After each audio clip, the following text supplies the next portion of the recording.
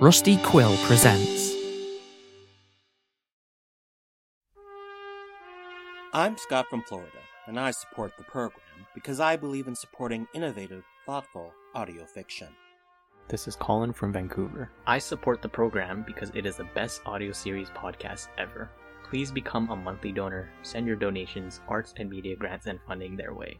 And no, the program did not ask me to say this. This is Hendrik from Germany.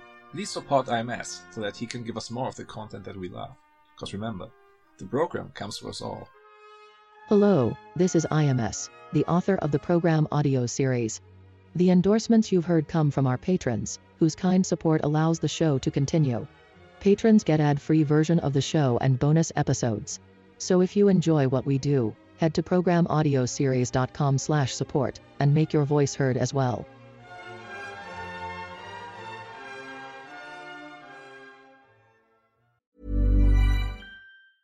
When you're ready to pop the question, the last thing you want to do is second-guess the ring. At BlueNile.com, you can design a one-of-a-kind ring with the ease and convenience of shopping online. Choose your diamond and setting. When you find the one, you'll get it delivered right to your door. Go to BlueNile.com and use promo code LISTEN to get $50 off your purchase of $500 or more. That's code LISTEN at BlueNile.com for $50 off your purchase. BlueNile.com, code LISTEN. Ever catch yourself eating the same flavorless dinner 3 days in a row? Dreaming of something better? Well, HelloFresh is your guilt-free dream come true, baby. It's me, Keke Palmer. Let's wake up those taste buds with hot, juicy pecan-crusted chicken or garlic butter shrimp scampi. Hello Fresh. Stop dreaming of all the delicious possibilities and dig in at HelloFresh.com. Let's get this dinner party started. Hiring for your small business? If you're not looking for professionals on LinkedIn, you're looking in the wrong place. That's like looking for your car keys in a fish tank. LinkedIn helps you hire professionals you can't find anywhere else, even those who aren't actively searching for a new job but might be open to the perfect role. In a given month, over 70% of LinkedIn users don't even visit other leading job sites. So start looking in the right place. With LinkedIn, you can hire professionals like a professional. Post your free job on linkedin.com/people today. Planning for your next trip? Elevate your travel style with Quince. Quince has all the jet-setting essentials you'll want for your next getaway, like European linen, premium luggage options, buttery soft Italian leather bags, and so much more. And is all priced at 50 to 80% less than similar brands. Plus, Quince only works with factories that use safe and ethical manufacturing practices. Pack your bags with high-quality essentials you'll be wearing for vacations to come with Quince. Go to quince.com/pack for free shipping and 365-day returns. Hey, it's Ryan Reynolds, and I'm here with Keith, co-star of my upcoming film, If, only in theaters May 17th. Do you want to tell people the big news? All right, I'll do it. Sign up now and you'll get unlimited for $15 a month and 6 months of Paramount Plus Essential Plan on us. MintMobile.com/switch. Upfront payment of $45 equivalent to $15 per month. Unlimited over 40 gigabytes per month. Face lower speeds. Videos at 480p. Active Mint customers by 531.24 get 6 months of Paramount Plus Essential Plan. Auto renews after 6 months. Offer ends May 31st, 2024. Separate Paramount Plus registration required. Terms and conditions apply if rated PG. There's never been a faster or easier way to start your weight loss journey than with PlushCare. PlushCare accepts most insurance plans and gives you online access to board-certified physicians who can prescribe FDA-approved weight loss medications like Wegovy and Zepbound for those who qualify. Take charge of your health and speak with a board-certified physician about a weight loss plan that's right for you. Get started today at plushcare.com/weight loss. That's plushcare.com/weight loss. plushcare.com/weight loss. Originally created by an unknown team of archival researchers, the following dramatization has been newly restored and is presented to the contemporary listeners in its entirety for the first time. The accompanying text, entitled The Story of Two Pills, is now believed to not have been part of the original work, but rather added at a later date. All right, we're recording. All right. You want to know what the worst part is? It was actually a beautiful day. Or, whatever passes as beautiful in this town. I just remember finally feeling warm after months of freezing my ass off. I was taking a ride to my buddy's place, Both him and I got separated from our long-term partners around that time. We used to joke that it's better to be happily divorced than unhappily married, but in truth, we were both fucking miserable. I was alone in the automobile reading a shitty self-help book when I received an emergency notification. It said, a white male driving a truck southbound on Maple Street, hitting pedestrians en route. Multiple casualties reported. I was staring at the words like an idiot, knowing what they meant, but not able to comprehend them. But then I got another notification, and this time it was a gig assigned specifically to me. Apparently, I was the nearest certified terms and conditions officer. So I entered the intersection into my vehicle's GPS and marked the ride as highest priority so my path would get cleared. My ETA was in 2 minutes, which gave me a bit of time to tune into a live stream of people recording in the area. The videos were all very shaky and I couldn't really discern what the fuck was going on, but I could sure as hell hear the chaos. It was only then that I became fully aware of the gravity of the situation. How this fucker was purposely targeting random bystanders and running them over. So, I arrived at the destination and I positioned my vehicle perpendicularly to the road so the path ahead was completely blocked. And as soon as I got out, I could hear the approaching man. The crashing, the screaming, countless alarms going off at once. And then I saw a huge white construction dump truck on the sidewalk. And I saw some poor woman running in front of it. And the very next moment, I saw her getting struck and thrown against the fucking wall. The way that she smashed, it was not in a way in which the human body can bend. The next moment, I was snapped back to reality by a crashing sound of the truck hitting the roadblock I had planted. I just remember closing my eyes, and when I opened them, I could see the truck's front fender was completely ripped off. From the inside of the truck, like a drunk stumbling out of a bar, a man in his 20s fell onto the pavement. While tying his hands and feet, all I could think about, though, was why in the fuck was he wearing 2 pairs of socks?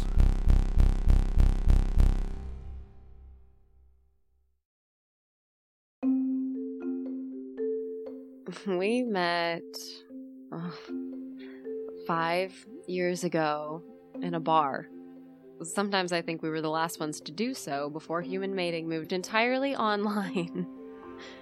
The bar was called Rise and Shine, and I was picking up gigs there as a waitress on busy nights. And after basic credits were introduced and people were freed from their regular working schedules, every night was a busy night. He came in with a group of friends and immediately caught my eye. And apparently mine caught his, since the first thing he told me was that I have nice eyes, especially the one on the left. He asked me what my utility was, and I said that I'm training to become a psychologist, specializing in working with kids with special needs. He said the two of us should get along perfectly then. And I guess he was right, because 5 years later, we were still together and planning a wedding. But then the debates started. Who are we going to invite? He had a big family. We counted 14 first cousins. 14! Even though he was close to maybe 3 of them. But how could we invite only 3 and not the rest? And what about uncles and aunts? And that's 28 more guests right there. And don't get me wrong, it's not like the situation with my friends was any easier. Even in this group, there were people who I really wanted at my big day, and people who I just had to invite, you know?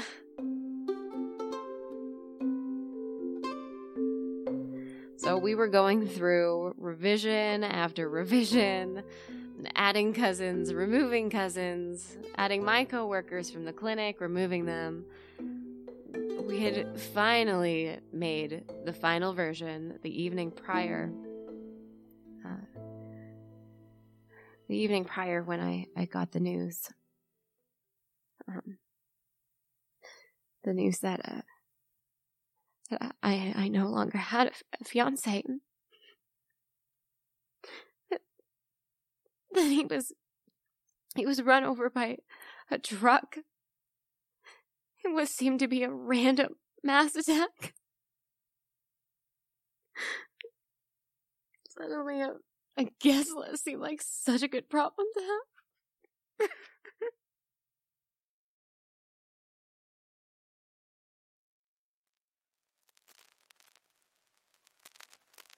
The Story of Two Pills. At 0811, 4,953 residents of Bellevue got a message no one wanted to receive. Bellevue is a small town, isolated from any other population centers, which is precisely why it was chosen as the location of the most powerful nuclear power plant on the continent. And now a message was circulating amongst members of the local chat group. It stated that 1,500 petabecquerels of various radioisotopes had been released from the power plant in an unspecified incident early that morning. Naturally, news of potentially lethal contamination caused a flurry of activity in the chat group. Some members posted links to the International Nuclear Event Scale article on the Wikipedia, deeming the incident to be level 8. Others started debating comparative advantages of measuring radioactivity in becquerels instead of curies.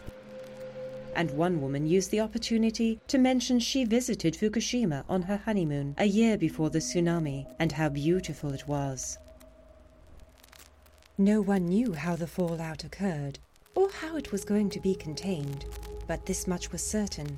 It was going to be a bad day for Bellevue.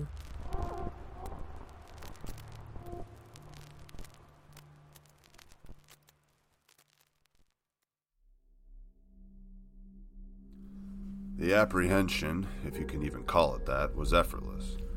I was soon joined by a few more terms and conditions officers. They were securing the scene and helping the survivors. Altogether, 9 people died that day, and 1 more later in the hospital, I guess to round up the total. The truck driver wasn't drunk and wasn't under the influence of narcotics as far as we could tell. His judgment was in no way impaired. Not that we had much to go off. The bastard remained silent from the moment we got to him. He didn't have any form of ID and didn't seem to have a profile in the program or any digital trail for that matter.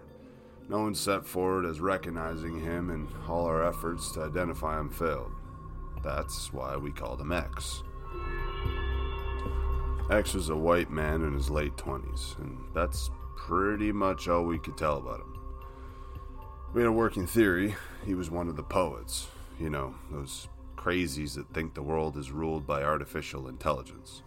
But even if my hunch was right, I couldn't be sure if the attack was directed from the top of the organization, or if X was a lone wolf. Or if he was anything. The piece of shit never answered any questions about his identity or his motivation. The only thing he was willing to talk about was how he prepared the attack.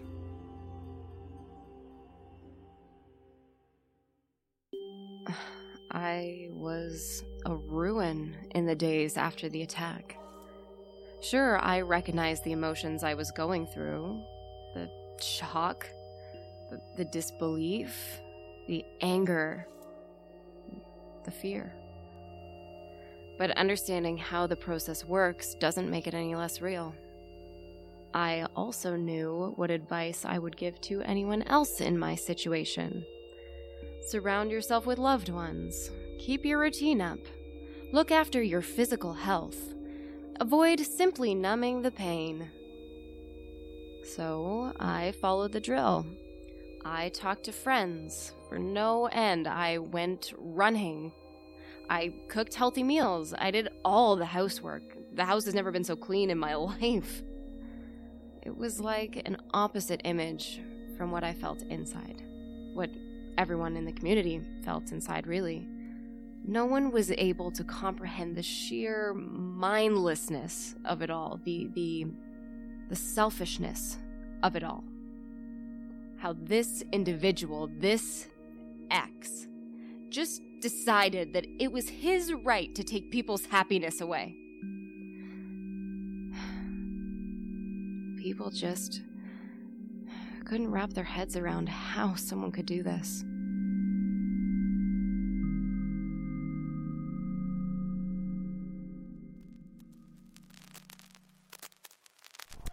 The initial confusion in Bellevue soon turned into anger directed at the power plant leadership.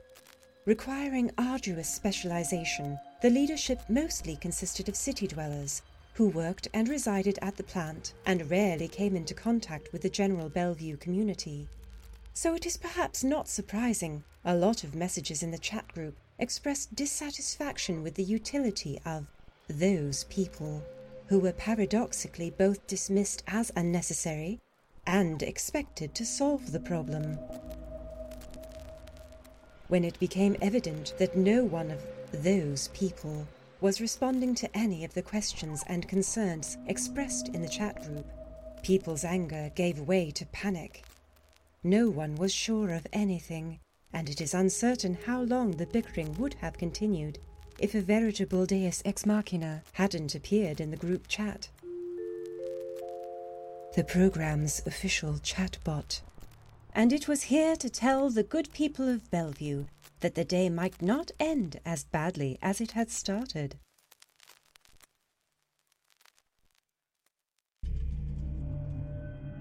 The motherfucker explained exactly how he did it. He said he'd been preparing for months. His initial plan was to buy a car in the black market, but he couldn't find one that was still running. One day, he walked by a construction site and saw a solution. Heavy machinery.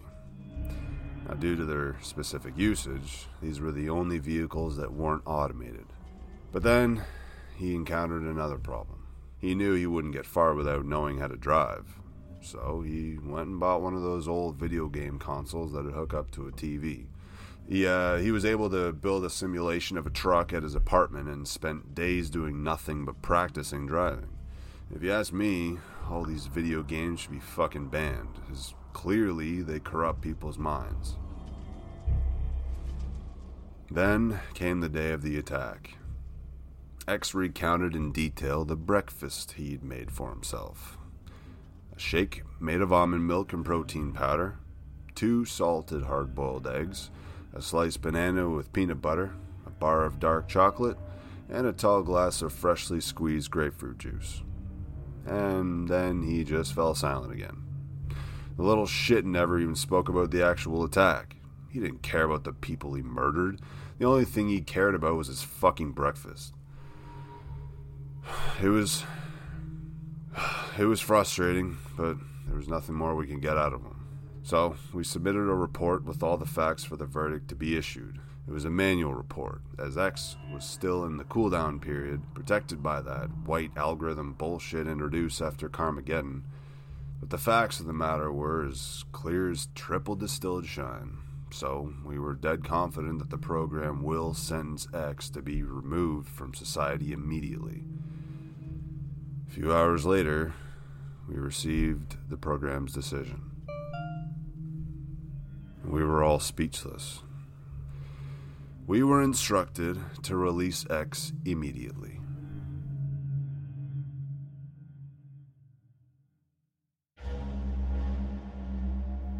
When I heard the ruling, I couldn't believe it. At first, I thought there was some kind of mistake. The case was so clear-cut, and the fact that this man, this X, was the culprit, it was so evident that I could not explain the program's decision as anything but an error. It went against every principle of equality and justice, against everything that the program stood for. You know, much has been said about the program's origin. I personally couldn't care less if the rich were behind it, or robots, or time travelers, or even if it's of this world. All that I cared about was that it carried out its role. All I wanted was for it to ensure fairness. And now I was being told that my fiancé and 9 other people got run over like ducks, and their killer is free to walk away? What kind of perverse justice was that? But then something even more extraordinary happened. Something that made me certain that the intelligence behind the program wasn't human, as no sane person would ever think of doing something like this. A few days after the verdict, I received a notification that I was assigned a personalized gig directly from the program. I opened it and gasped. I was designated to become X's psychologist.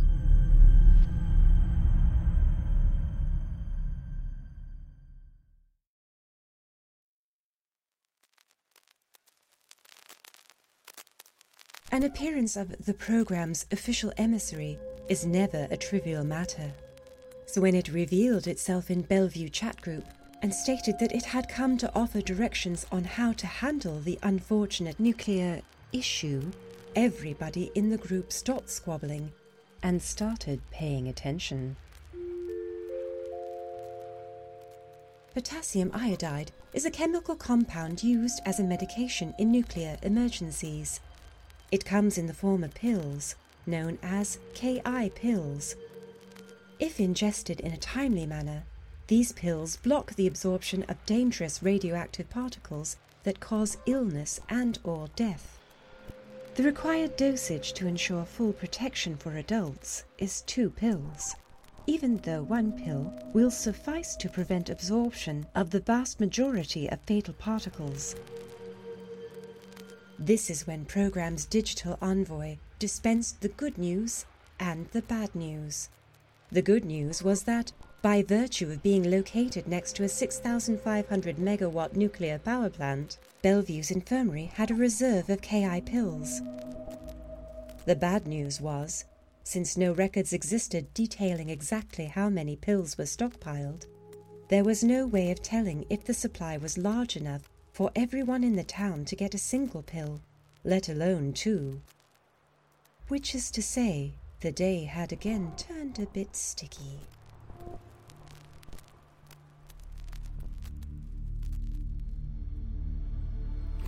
To me, the absolutely ridiculous verdict to let X go was a clear proof that humans were behind the program. It was obvious that someone was protecting the son of a bitch, and I mean literally, as my colleagues and I were not only instructed to let X go, we were also instructed to keep him safe from the public. Or rather, I was instructed to do so. I was the only one who was given the location of the safe house. My first instinct was to reject the gig. Why was I the one who would have to hide and guard this fucking psychopath? I mean, I was almost one of his victims. But then I realized I've likely been assigned the gig precisely for this reason. It was possible someone in the program's leadership entrusted this gig to me because they knew I'd do something about it. So I swore it to them. No, to myself. I was chosen to correct an injustice. I had to right a wrong, whatever it takes.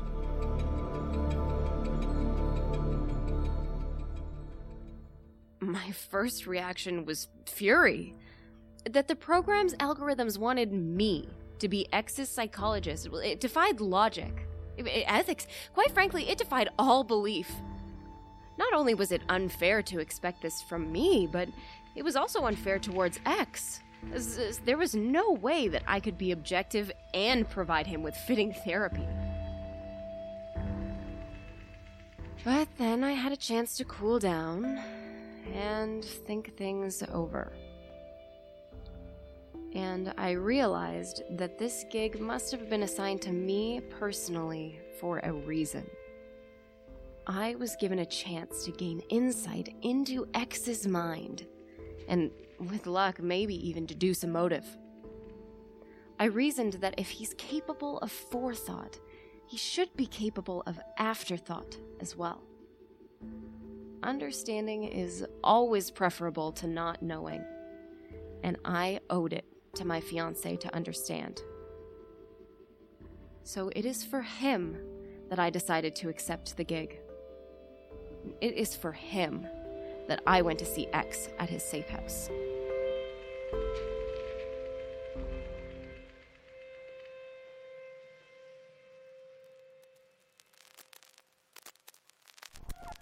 Learning about availability of pills that can counter the adverse effects of radiation poisoning, and simultaneously learning that the said pills were not necessarily available in the desired quantities, made the Bellevue group chat explode. Some people took the stance that if there weren't enough pills for everyone to get 2, no one should get even 1. Others suggested organizing a lottery, which would get the winners enough pills for the entire household. A few recommended leaving the problem to the invisible hand of the market. It was then that the user known as Banana Hammock wrote an impassioned message stating that their biggest enemy was not a lack of pills, but lack of time. As long as they worked together and spread the pills throughout the community quickly, everyone should get at least 1 pill, which he correctly argued would be enough to fend off radiation poisoning if they act fast.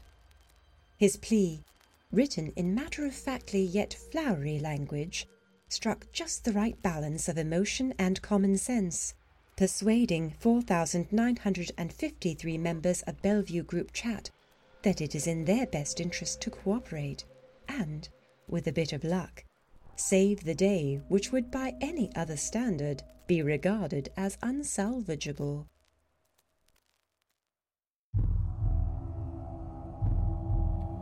I was accompanying X on the way to the safe house, which, despite the fancy title, turned out to be a shithole. He wasn't handcuffed or anything. Remember, he was allowed to walk away, for he's a hummingbird. But it seems he was aware himself that immediately rejoining the civilian population could end up very badly for him. So he didn't object to being brought into what he thought would be the safest place for him. Little did he know that I was spending every waking moment plotting on how to get rid of him, which was also proving to be much more difficult than anticipated. Not from the logistical sense. There was no shortage of ways to take a life of a man sleeping alone in the same house as you. But this is exactly where the problem stood. To murder an unsuspecting man, even a man who had done such a horrible deed, to murder him just like that in cold blood, it was just hard, I just couldn't bring myself to do it. At least, well, not directly. I was considering poisoning him, or simply tying him up and leaving him to starve, just so I could spare myself the mental anguish, even if this would actually be much more painful for him. But it turned out these hypothetical contemplations were nothing but a bunch of bullshit. We finally arrived at the safe house, but only to find that there was a woman already there waiting for us.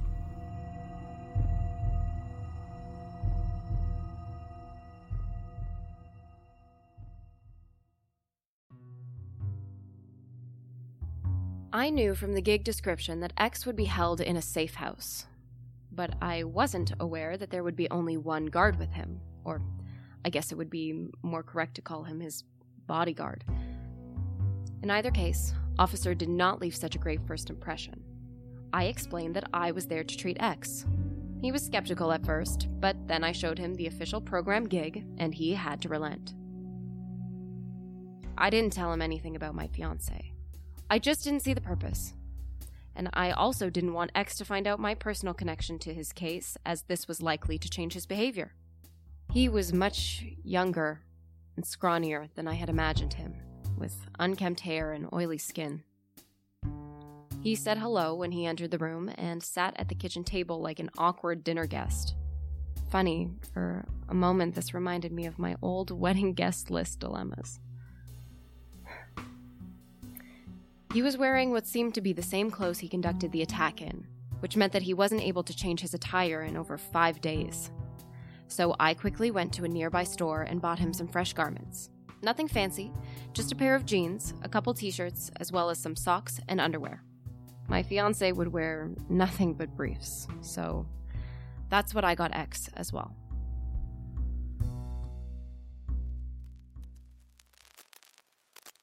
The distribution of the KI pills started at the infirmary, which was conveniently located in Bellevue's geographical center. People living next to the source were the first to receive the pills, with instructions to pass them to the next household in a version of a human chain spreading in every direction. Most importantly, everybody was directed to take only one pill, with the promise of a second pill coming back to them from the periphery of the circle, in case there were any left after the initial run. A group chat member with a knack for numbers, called MILF Lover 69, widely believed to be Bellevue's elementary school maths teacher, calculated that the full double distribution, defined as a run from the centre to the periphery and back, shouldn't take more than 2.5 hours, meaning it ought to be completed by noon of the day that now held the potential to become either Bellevue's darkest or its brightest.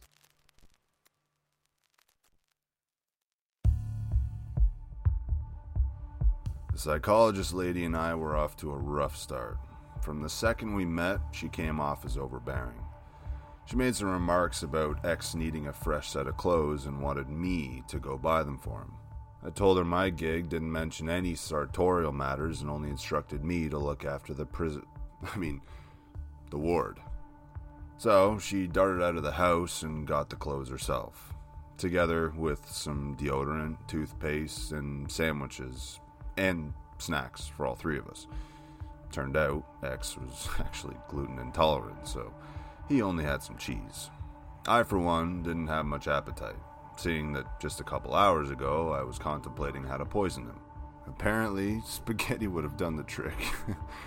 But, jokes aside, I couldn't wait for the woman to go away, so I could go back to my plan. You can imagine my surprise when after dinner, instead of leaving, the psycho chick took out a chessboard and invited X to a game. Can you believe that?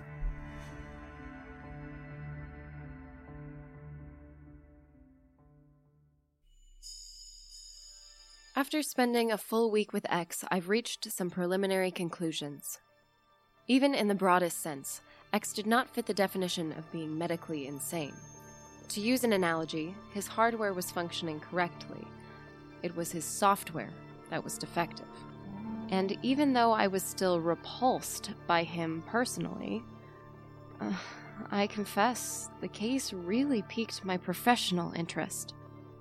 Later we played chess, the rules of which he knew from before, and a 2-player variant of euchre which he was able to pick up and master in minimal time. I did not anticipate this, and I admit I was prejudiced to expect a much less functioning individual. His personality traits were heavily introverted. His unwillingness to discuss personal history was a strong indicator of severe childhood trauma. My working hypothesis was that X came from a broken home and had never experienced a real human connection. It is well documented that this psychological vacuum often gets filled with an ideology, making subjects with this kind of emotional void especially susceptible to manipulation and radicalization. Having reached an initial diagnosis, my next step was to work on expanding X's consciousness, making him aware of his actions and their consequences. To extend the software analogy, he needed to get his drivers updated. I suspect this was also a big reason the program had given X another chance. The dead are the dead, and there's nothing that can be done for them. It is the living who need our attention.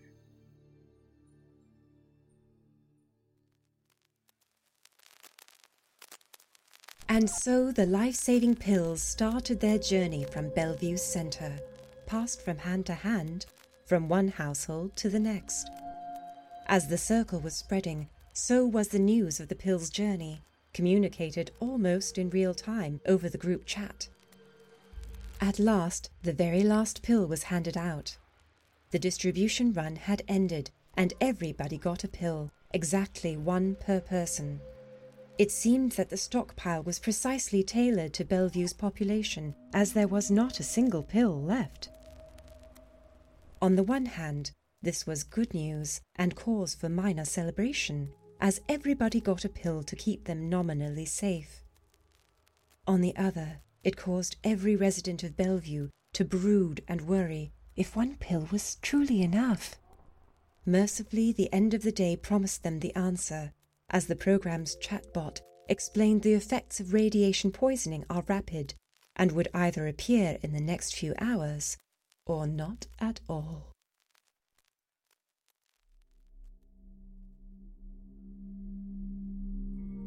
I tried to persuade the psychologist woman to go home, but it was like trying to convince a cat that it wants to go swimming.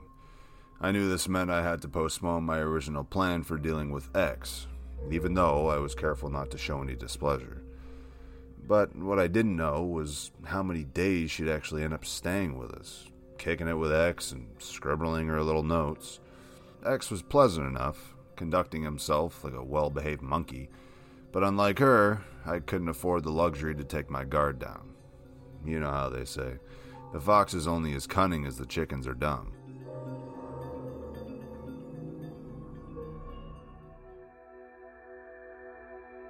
We don't see things as they are. We see them as we are. In order to see the bigger picture, it is necessary to expand the mind first. I explained that the path to higher consciousness is threefold: through education, through active reflection, and through passive reflection, which is to say, staying healthy through meditation and physical exercise. It took a bit of time for X to absorb these concepts, but it was a necessary prerequisite for the next step, which was to learn about complexity and nuance of people, life, and situations. I've taught him 3 tools: empathy, gratitude, and putting things into perspective. To see ourselves as a miraculous arrangement of atoms in infinite space that for a split second in endless eternity have come together to form a moment of consciousness that is us. And then to see the other person as a moment of consciousness that happens to exist in the same speck of time and space as us. When we think that way, the only possible emotion we can feel for others is love.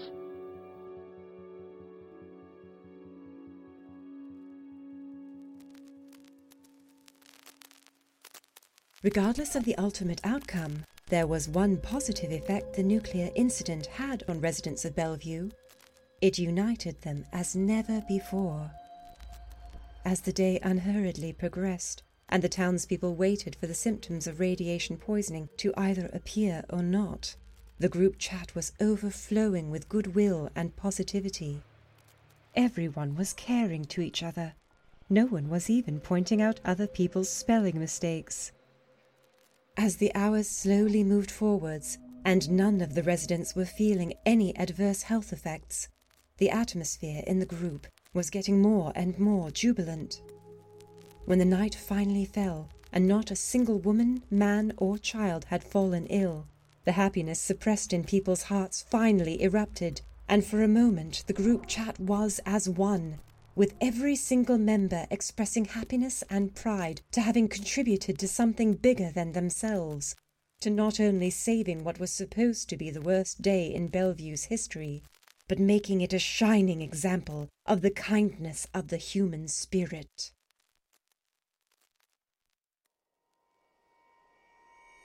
It's been over a month since the program released X, and it seemed that the public consternation over the verdict was starting to dissipate.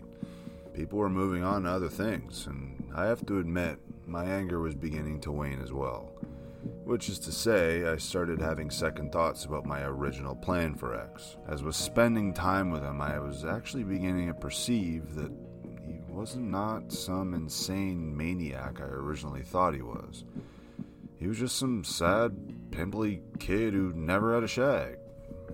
I remember my wife, well, my ex-wife, and how much she made me grow as a person in the time we had spent together.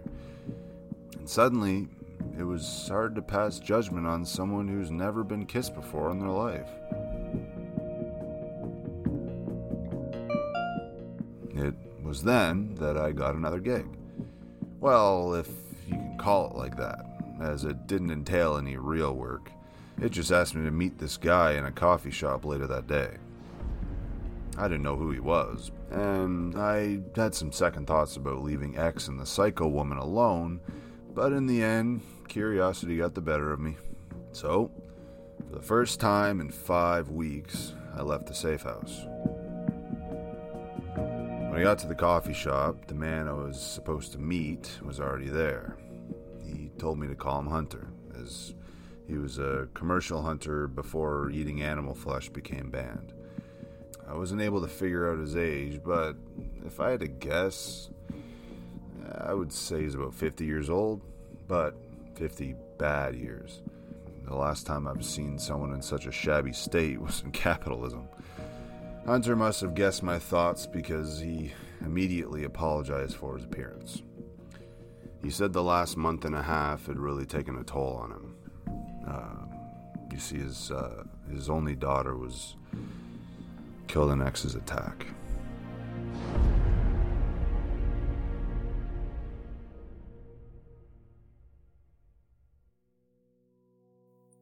Cutting down a forest is easy.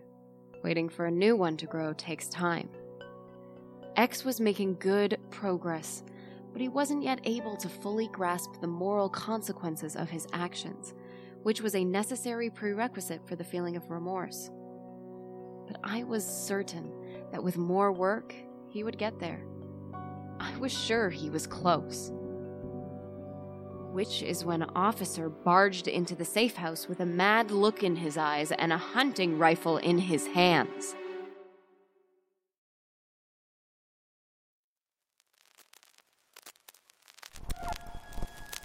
Everything we say is but an echo that returns to us unchanged. We don't really own anything, nor the people around us, nor our possessions, not even our own bodies. So what is ours? Only our actions. The cumulative sum of our actions becomes the society. However, not all actions are beneficial to the wider group. So rules to govern individuals' behavior get introduced. And then even more rules, and more rules, until the system becomes so Byzantine and corrupt, the only viable option is a hard reset and total rewrite. There is, however, another solution, which is to actively maintain the system and take great care to prevent it from ever regressing. Which is why the story of 2 pills is also a story of 2 days.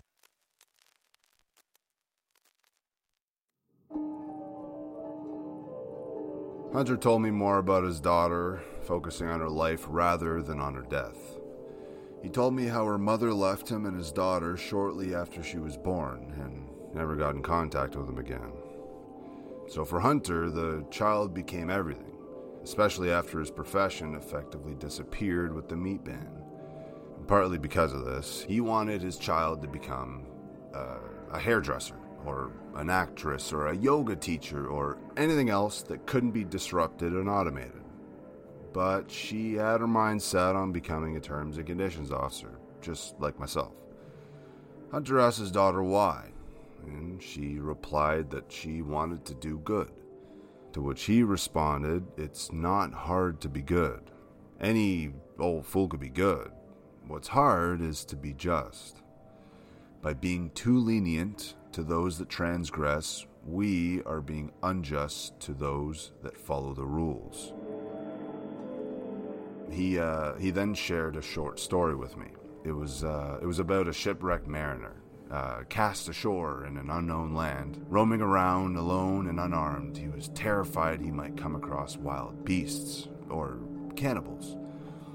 Wandering like that, he came across gallows and saw that 2 men had been recently hung. Seeing the dead men, he joyfully exclaimed, "Thank heavens, I'm in a land of civilized people." It's a good story, isn't it? This is when Hunter gave me a case. He told me it contained his old hunting rifle. He said he knew I was given a gig to guard X and to do him no harm, but it's not enough for us to do our duty, he said. We also have to know what our duty is. He then asked me a question that I will never forget. Are you a good man, or are you a just man?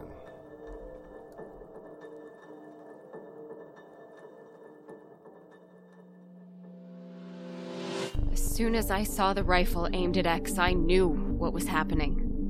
even so, I asked Officer what was he doing. He replied that he was doing something he should have done a long time ago. He was shaking uncontrollably, so I told everyone to take a deep breath. I told Officer to consider how much progress X had made, to which he asked me to consider how much evil had X done. How much pain had he caused?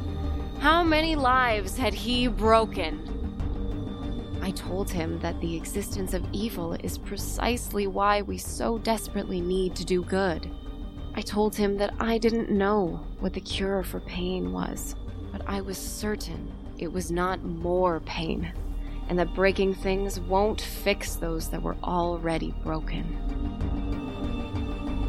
I'm not sure how much he was able to hear and comprehend my words. Sweat was flowing down his face and into his eyes, and he was shouting that it was easy for me to empathize. That I wasn't the one who just spoke to the father of a girl who X ran over like a stray cat. That I wasn't there when it happened. That I wasn't the one who now knew the sound of the crushing bones or the smell of oil mixed with blood. Which is when I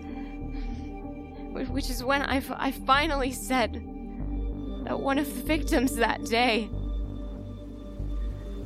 was my fiancé.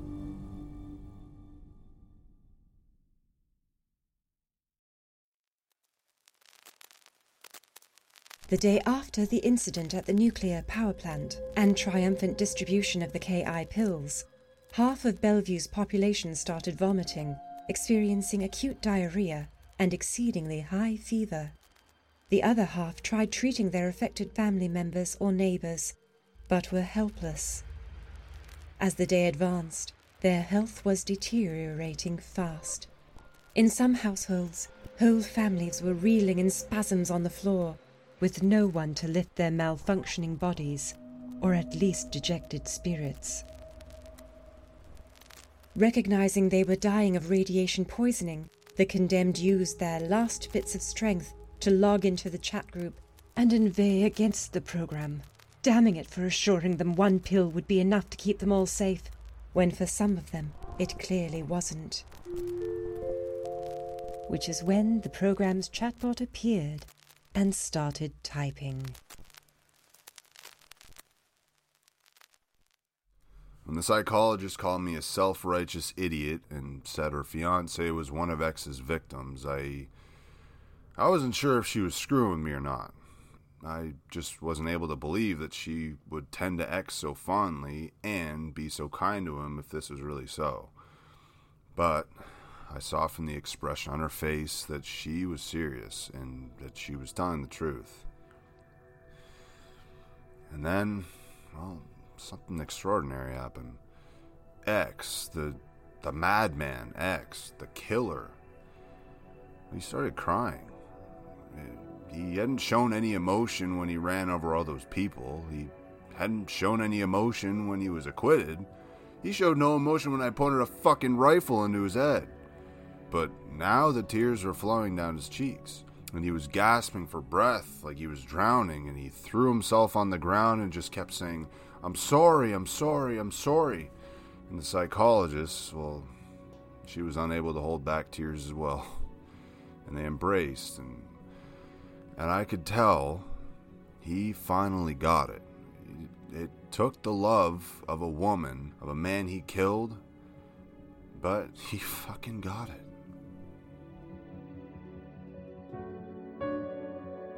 There is this quote I read once. Human souls are much more susceptible to compassion and kindness than to force and violence. I don't know who wrote it, but it stuck with me ever since. Once Officer regained his composure and safely stored the rifle away, he approached me in private and told me he greatly admired what I had done for X. I offered my thanks, but said that I'm not entirely sure it would be truthful to say I had done it for him. Leading X to comprehension helped me as much as it helped him.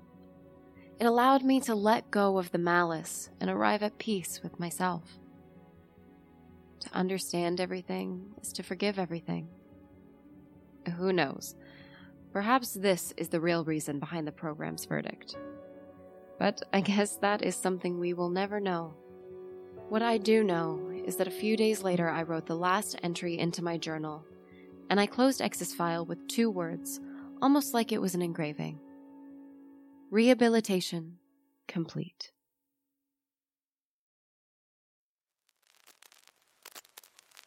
Agony and death rampaged through the town of Bellevue, or at least through roughly half of its residents.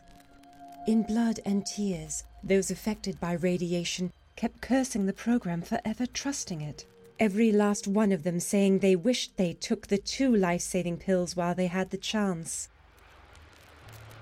Which is finally when the program's chatbot sent its reply. There never was a nuclear accident. What you ingested were not KI pills, but a powerful alkaloid called anatoxin A. Those of you that took 1 pill, as instructed, and passed the rest to your neighbors, have nothing to fear. A single pill does not exceed the activation dose, and you won't suffer any adverse health effects. Those of you, however, that took 2 pills have surpassed the lethal threshold and will be dead before sunset. Here ends the story of the 2 pills.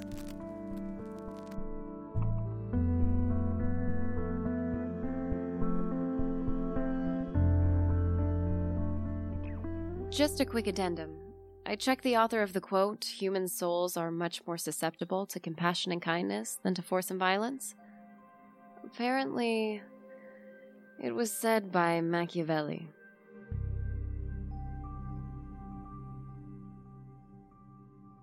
I spent a few more days with X afterwards, just to make sure the lad was okay. It was almost like being around another person. Well, okay, hold on, don't get me wrong. It's not like the guy suddenly became all drums and trumpets, but there was definitely a different vibe to him. He was much more relaxed and almost cheerful. I remember the 2 of us, we went to the main square where we grabbed a couple beers on a patio. It was late summer, and the sun was hitting the mug just right. Illuminating the countless little bubbles racing towards the frothy top on the inside. The boy looked at that mug like it was the most beautiful thing in the world. I swear I could almost see him smile.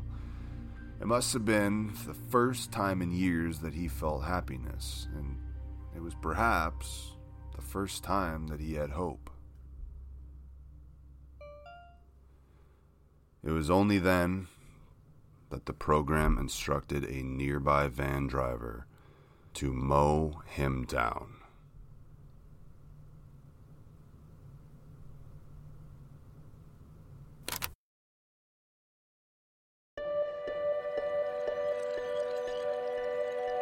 This episode of the program was made by 4 people: Colin Bennett, Shelby Handley, Jacqueline Ainsworth, and IMS. Main music theme by Christian Ledoir.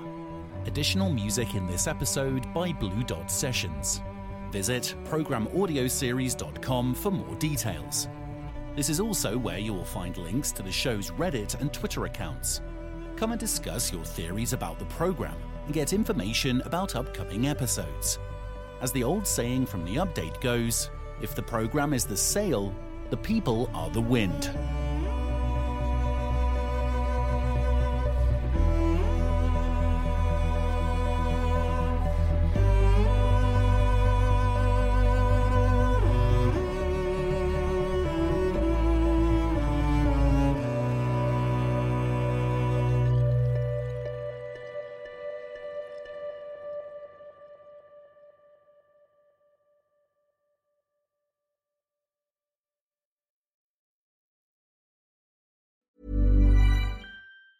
Ever catch yourself eating the same flavorless dinner 3 days in a row?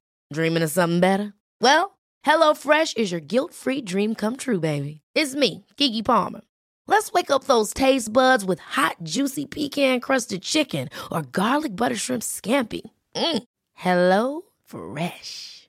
Stop dreaming of all the delicious possibilities and dig in at HelloFresh.com.